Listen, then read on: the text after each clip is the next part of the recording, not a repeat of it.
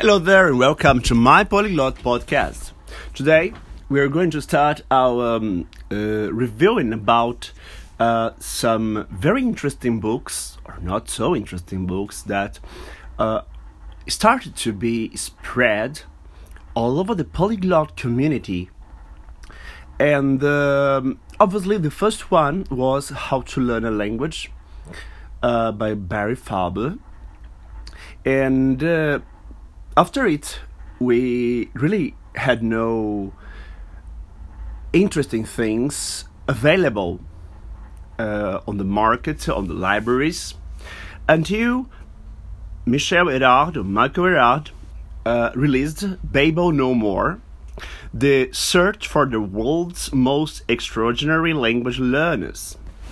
This is a very interesting book, but let's try to talk about it. Okay, it has only 4 or 5 parts.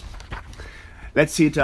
First, it starts into the Cardinal Labyrinth. Cardinal is the famous Cardinal Mezzofanti, supposed hyper-polyglot from the old times. He was an ancient priest, and so he was supposed to talk or to speak in several languages. Second part is the tracking down hyper-polyglots. After it, we have the Revelation, the Brain Whispers. After, the Elaboration, the Brains of Babel. And then part 5, Arrival, the hyper-polyglots of Flanders. Okay. This is very interesting because the idea, it started to be a journey where the main goal is to find out Cardinal Mezzofanti person, not really in person, because Cardinal Mezzofanti has died quite a long ago. But this is very interesting. I have underlined some parts, which I will read it for you quickly. How can I learn a language quickly? How well do I have to speak or write it for it to be useful? Whose standards will I have to meet? Will I ever be taken as a native? Why are my economic status, my identity, and my brain going to be changed? Okay, those are really very, very interesting and intriguing questions. Especially this one, whose standards will I have to meet? How can I know that I am really fluent in a language? Am I going to be like a native? The question is, will I ever be taken as a native? Is this really necessary? Are my economic status, my identity, and my brain going to be changed? So these are very interesting things. And after, he's going to put and present some conclusions about that. Let's see. Something else. Okay, I'm just checking out here. Let me see here. Okay, no matter which story you believe, Mezzofanti's work with languages seems to have begun when he was very young. This gave him important early experiences with many sorts of sounds and ways to structure words and sentences. Once he was in the seminary, his language studies intensified. Hebrew, Arabic, Coptic, more German, more French. And this early exposure clearly gave him an advantage later on. And so, when we start and think about his story and his background, we can really think, was this person a real person? Yeah. Okay. Another part here is mastery, defined as a man called Watts. Mastery as being able to speak a language with perfect fluency and correctness, which would match in the knowledge of it on a level with the majority of the natives. In addition to perfect pronunciation, Watts also noted that the cardinal conversed in his languages, greeting people with great spirit and precision. In his reckoning, the real measure of variability would be lie in conversation. So, we have here the list of languages that Cardinal Mezzofanti has studied in the time. Generally changes from person to person. We have here one list that is composed by Hebrew, Rabbinical Hebrew, Arabic, Chaldean, Coptic, Ancient Armenian, Modern Armenian, Persian, Turkish, Albanian, Maltese, Greek, Aramaic, Latin, Italian, Spanish, Portuguese, French, German, Swedish, Danish, Dutch, Flemish. Dutch and Flemish, of course, are widely acknowledged now to be the same language, but okay. English, Illyrian, Russian, Polish, Czech. In that time, it was called Bohemian, Hungarian, and Chinese. So we have really a lot of languages, and nobody can really reach on a real thing. Okay, I have something here very interesting, another one, that is an analysis on how native notice our efforts to speak, to learn their languages. Here we have. Okay. I'd replied in Chinese. I took the teeters of shocked delight to mean that the sophistication of the reply, which I'd learned from a friend, had outstripped their true opinion of my skill. By contrast, the French are vehemently uninterested in having a foreign mangle their language, in a stereotype anyway. Theoretically, French natives would rate you lower in French than in Spaniards would do in Spanish. In Japan and Korea, a low skilled non-native will be highly regarded and praised, while someone with better skills will be viewed as a threat. Former U.S. Ambassador William Ruff, who was posted to Yemen and the United Arab Emirates, once consulted that if you're a non-native speaker appearing to an Arabic language media, it's better to keep a conversation going on that, to worry about being grammatically correct. The effort, which is appreciated by Arab audience, looks good diplomatically. For cultural reasons, Arab audiences also prefer truthful speech, so they are more tolerant of imperfect Arabic than of an interpreter, who may alter what a person means. This is a very interesting point of view. So I would rather you speak my language with some grammar mistakes or some points than having a translator being a traitor against some things that he has just said. So various are all these responses that you'd have to conduce that a native speaker's opinion isn't necessarily a legitimate criterion. So this is a very interesting point that he also calls our attention to that point, that should I ask a native speaker if I speak well enough? This would depend. Maybe if I ask to a French speaker, he will say that my French is absolutely awful. But probably on the other hand, if I ask to a Polish person if my Polish that is really bad, is it good enough? They will praise me, telling that it's the hardest language in the world to learn. So they will be praised with that. Okay. Okay, that's a very interesting question again. When you go crazy, what language do you craze in?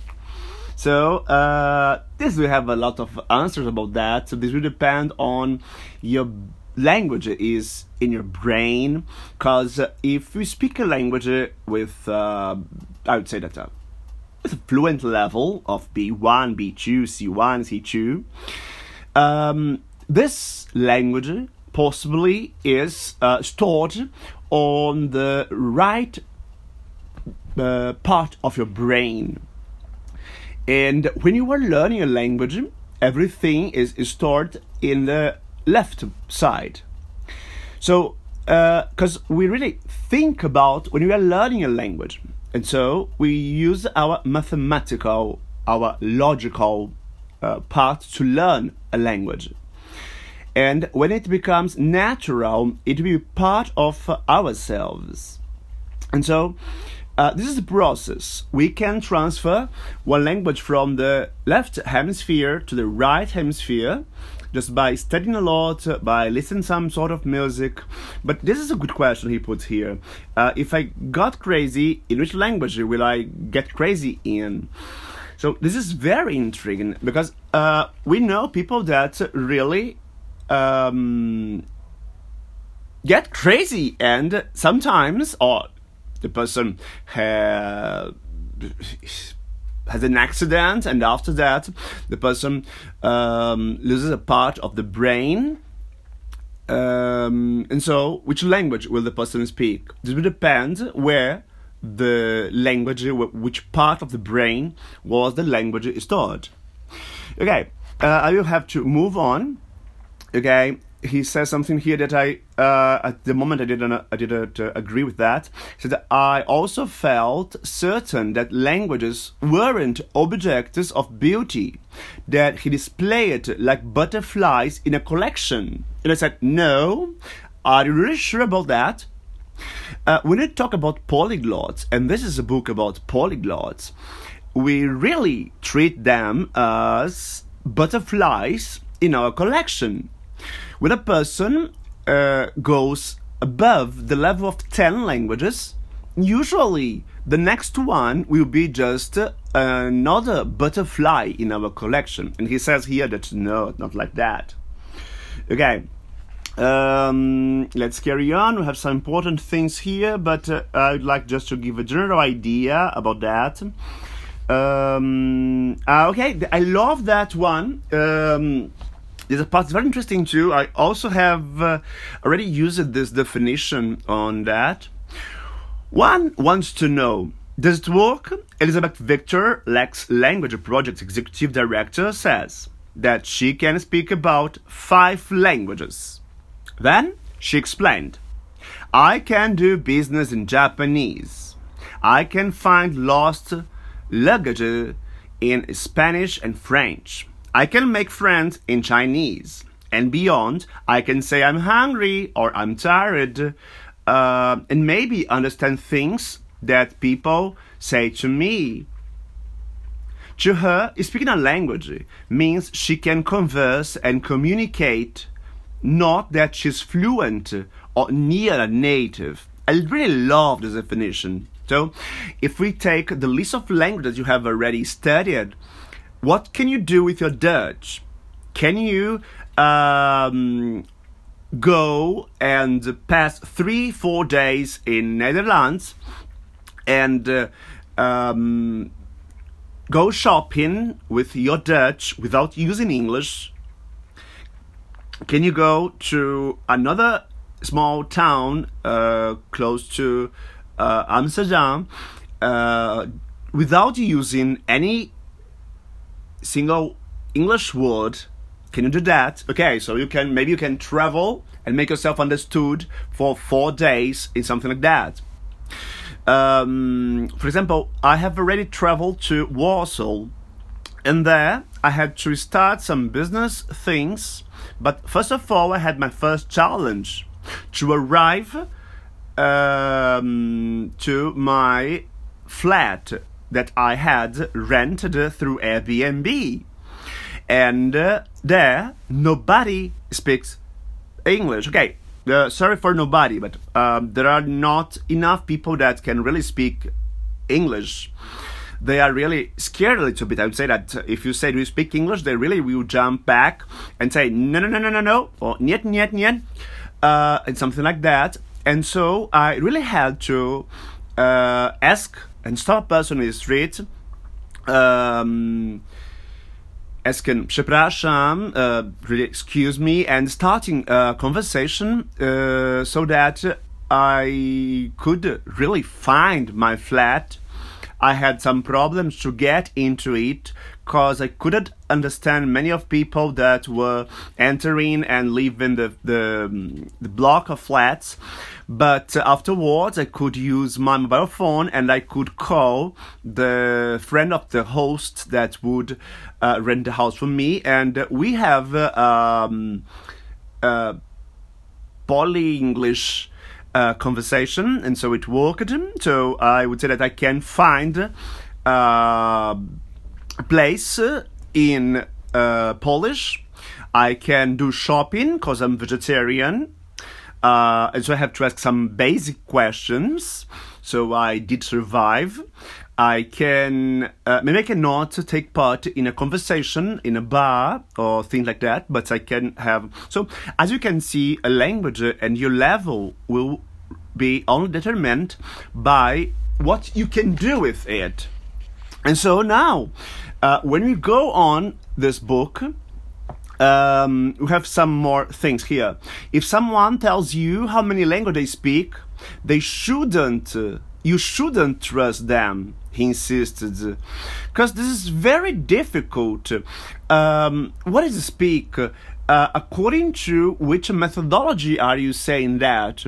Even nowadays, we have the European framework of references. What's the name of that? It's European framework. Oh, sorry, I forgot about that. But it's the base of that we have divided the languages into A1, A2, B1, B2, C1, C2. We can try to use that kind of standards, but even that will be a little bit doubtful, really, because we can take a test. But the list of words that we have to learn to take that test, it's easily available on the internet. So if you have to learn 1,500 words, you can really learn those words. And if you are good enough to learn grammar, you can pick up a grammar, then get exposed to some things to get the listening and put everything together, and then hire a teacher to talk to you for a week, for instance, and then you are ready to take the exam. Because it especially depend on your mother tongue or your second or third, fourth language. The one will help the other one. And so this is very interesting. Okay, the enemy of the language learner is forgetting. You can only prevent this by regularly studying. It's not really revolutionary. This is very interesting. People sometimes think that, how can I learn a language? I generally say that learning a language is quite easy. The difficult part is really keep the language. So the enemy of the language learner is forgetting. This is truth. You can only prevent that by regularly studying. If you study and if you keep the language at a regular basis on your life, you will keep it. It's not that revolutionary. Okay, after we have some data about Cardinal Mezzofanti, as here we have some religious data. We have that the Christianity also has a very good example, providing he really existed. Jesus himself spoke Aramaic, Hebrew, maybe Greek and Latin. Aramaic was probably his mother tongue. Hebrew, because if he attended the synagogues, probably the Torah and the Hebrew Bible was read in Hebrew. Probably he understood that. There's a part in the Gospels where Jesus had a conversation with Pilatus, Pontius Pilatus, that probably didn't speak Greek or any other common language, but Latin. So probably Jesus also spoke or understand at a certain level Latin. And Greek, according to the researchers, Greek was the language of that time. Okay, more important thing here, a lot of that most of polyglots seemed to be men, and a number were gay and left-handed. Very interesting, isn't it? One thing we are sure that we have, that most of the hyperpolyglots and even polyglots are men. Obviously, we have some exceptions. We have some great hyperpolyglots that are women. And we have another one that a number were gay and left-handed. So this is a kind of important data, because we can think about that. Okay, let's carry on. Okay, let me see. You cannot say this only in the environment. That's rather simplistic. I'm convinced that there's something in genes. Obviously, we can have some potential to learn a language that can be passed through congeniality, but I don't really agree with this theory. We are arriving at the end of this book. This produces an odd situation. People speak 5 languages, but they are not really 5 languages, because it's not fluent. So this book is full of that cases. So we do not arrive at a really good point of view if what is to be fluent. It's good as a researcher. If you are researching and if you really want to speak and think about that, you can learn anything about that. Here, I have just come across a very interesting thing. This is a way to neutralize the caste in India by using English. English is now considered India's one neutral language, and it has become a de facto official language in the country. In 2006, a Daliti writer and activist, Chandrabhan Prasad, provoked a media firestorm by calling for Dalitis, otherwise known as untouchables, to give up Indian languages. English, he said, should be their mother tongue. His reason: anything Indian, including Indian languages, reeks of caste discrimination. English is the key to opportunity. So as you can see, it's a book full of very interesting quotes. Everything that I have just said here, it's quoted by Michael Arad, and really deserves your attention. Another thing here, the easy answer is that individuals respond to their cultural and linguistic environment, speaking as many languages as are around them. Okay, okay, just, I will not, okay, that's something here. I asked him why he saw opportunity where others might see a language barrier. This is an interesting thing. Sometimes, if the last time I traveled, I went to Greece. I have already studied modern Greek, but my modern Greek was not quite good at that time. But I had already studied the ancient Greek because I'm a translator of the New Testament. And I was in a deep translation process when I arrived in Thessaloniki for a polyglot conference. And when I came across that I didn't speak the modern language, I felt a person that came back in a time machine from 2,000 years ago and started to speak the language as Jesus and his apostles spoke. But instead of seeing that as a problem for me, that would be a barrier because I speak the language that nobody really speaks that, even having some common alphabet, just that, anything else.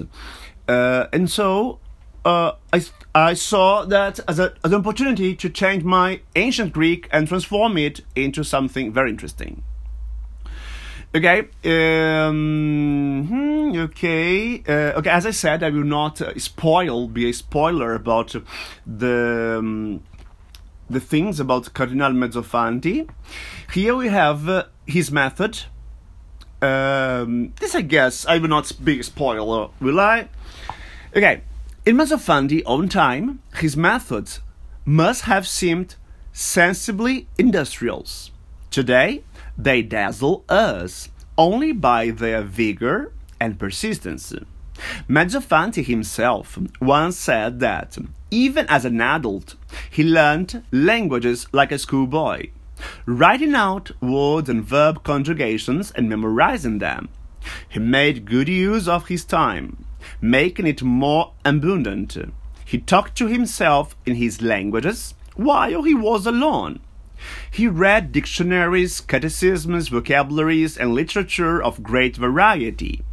He sought people to talk to, and he took notice on their conversations. Check that. Take note during the conversations. Very interesting. He also translated among various languages. Labors and games, routine and diversions. He invented or discovered them all. And whatever his method was, he stuck to it. The start to his life said he'd been rescued from a carpentry. If his language life had really been such a drudgery, one wonders whether it amounted to a rescue at all. Mezzofanti says that we don't learn a language, but we pick them up. He also says that whatever the method is, he said, stick to the method. That's the method. I will say it again. Whatever the method is, stick to the method. That is the method. And so, if you are using any of these famous apps or books or language schools, the only thing that will take you to success is really stick to the method. If you have started with it, go ahead. So, in general, I'd say that Babel No More, it's a mix or a mixture of a pretentious biography of Cardinal Mezzofanti. At the same time, he mixes some things from Mezzofanti. And during this book, maybe the writer didn't know that we are a huge community and we have a lot of people. But he came across with Alexander Argylis, a very good and interesting polyglot that I had the pleasure to meet in person and exchange some words.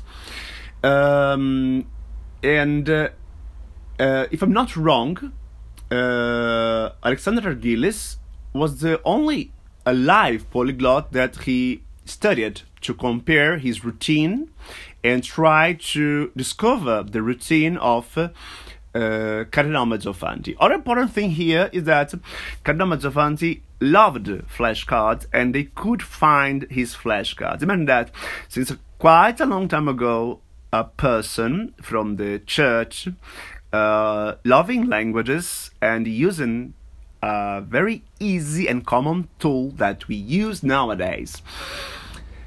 flashcards. That easy, just flashcards. And obviously, stick to the method. So, if I had to give a score to this book out of 5, I have to say that it's a 4. It's a 4 book because I could read it full of curiosity, because the way the author wrote was very interesting, and you can really get captured by his way of writing. As I said, it's a pretensions biography together with real points of views, together with documentary. It's like a history channel or things like that, where we have the main story and the background of it being built so that at the end you reach to comprehension about that. So this was one of the first books that we got in our community, and I'm not sure, but the last time we talked to each other, the rights of the book that this one of that is on my hand the rights belong to the Free Press, a division of Simon Schuster, but now the rights were bought by Asimil, and I don't know the name of the book that will be in French, but this English version probably will not be available for quite a lot in the bookstores, except on second hand. Maybe you can find it on eBay or even Amazon second hand books. It's a book that you have to have it on your shelf, and I guess that it's a very pleasant reading, because you can mix pleasure and datas and quotations and things to think about as I have just read. So it's just for today. I promise to be more frequent on the posts. So see you again as soon as possible with another reviewing, another commentary about the books. It was quite hard to read a lot of books and underline the most important parts and be critic enough but not offensive, because I know some of the authors I had come across, like Michael Erard. We had no intimacy, but we had already talked to each other, and he's a polyglot. He's still not polyglot, but he's a linguistic. And so we share some common background, and so the aim here is not and will not be to put down or unvalue the work of anyone that I will do it here, but just to give a comment and maybe call out your attention to read it more, and maybe you can agree or disagree with me. Obviously, this was my point of view about this book. Maybe you hated it. Maybe you would give 0 stars, or maybe you would give 5 stars because you didn't see any problem. But for me, 4, it's good enough. It's really good enough. So thank you so much. Don't forget to sign up for free on iTunes. If even if you are not using iTunes, you can go to iTunes and look for my Polyglot podcast. We also are on Anchor, and we are available in many other platforms, so you can listen to us as soon as you want. And this is my pleasure to be here. Thank you so much, and talk to you soon. Bye for now, and don't forget to spread this word. The word by mouth really works in our things, huh? So mypolyglot.com is your real polyglot podcast. This was Jimmy Mello, and it was a pleasure to be with you. Bye for now.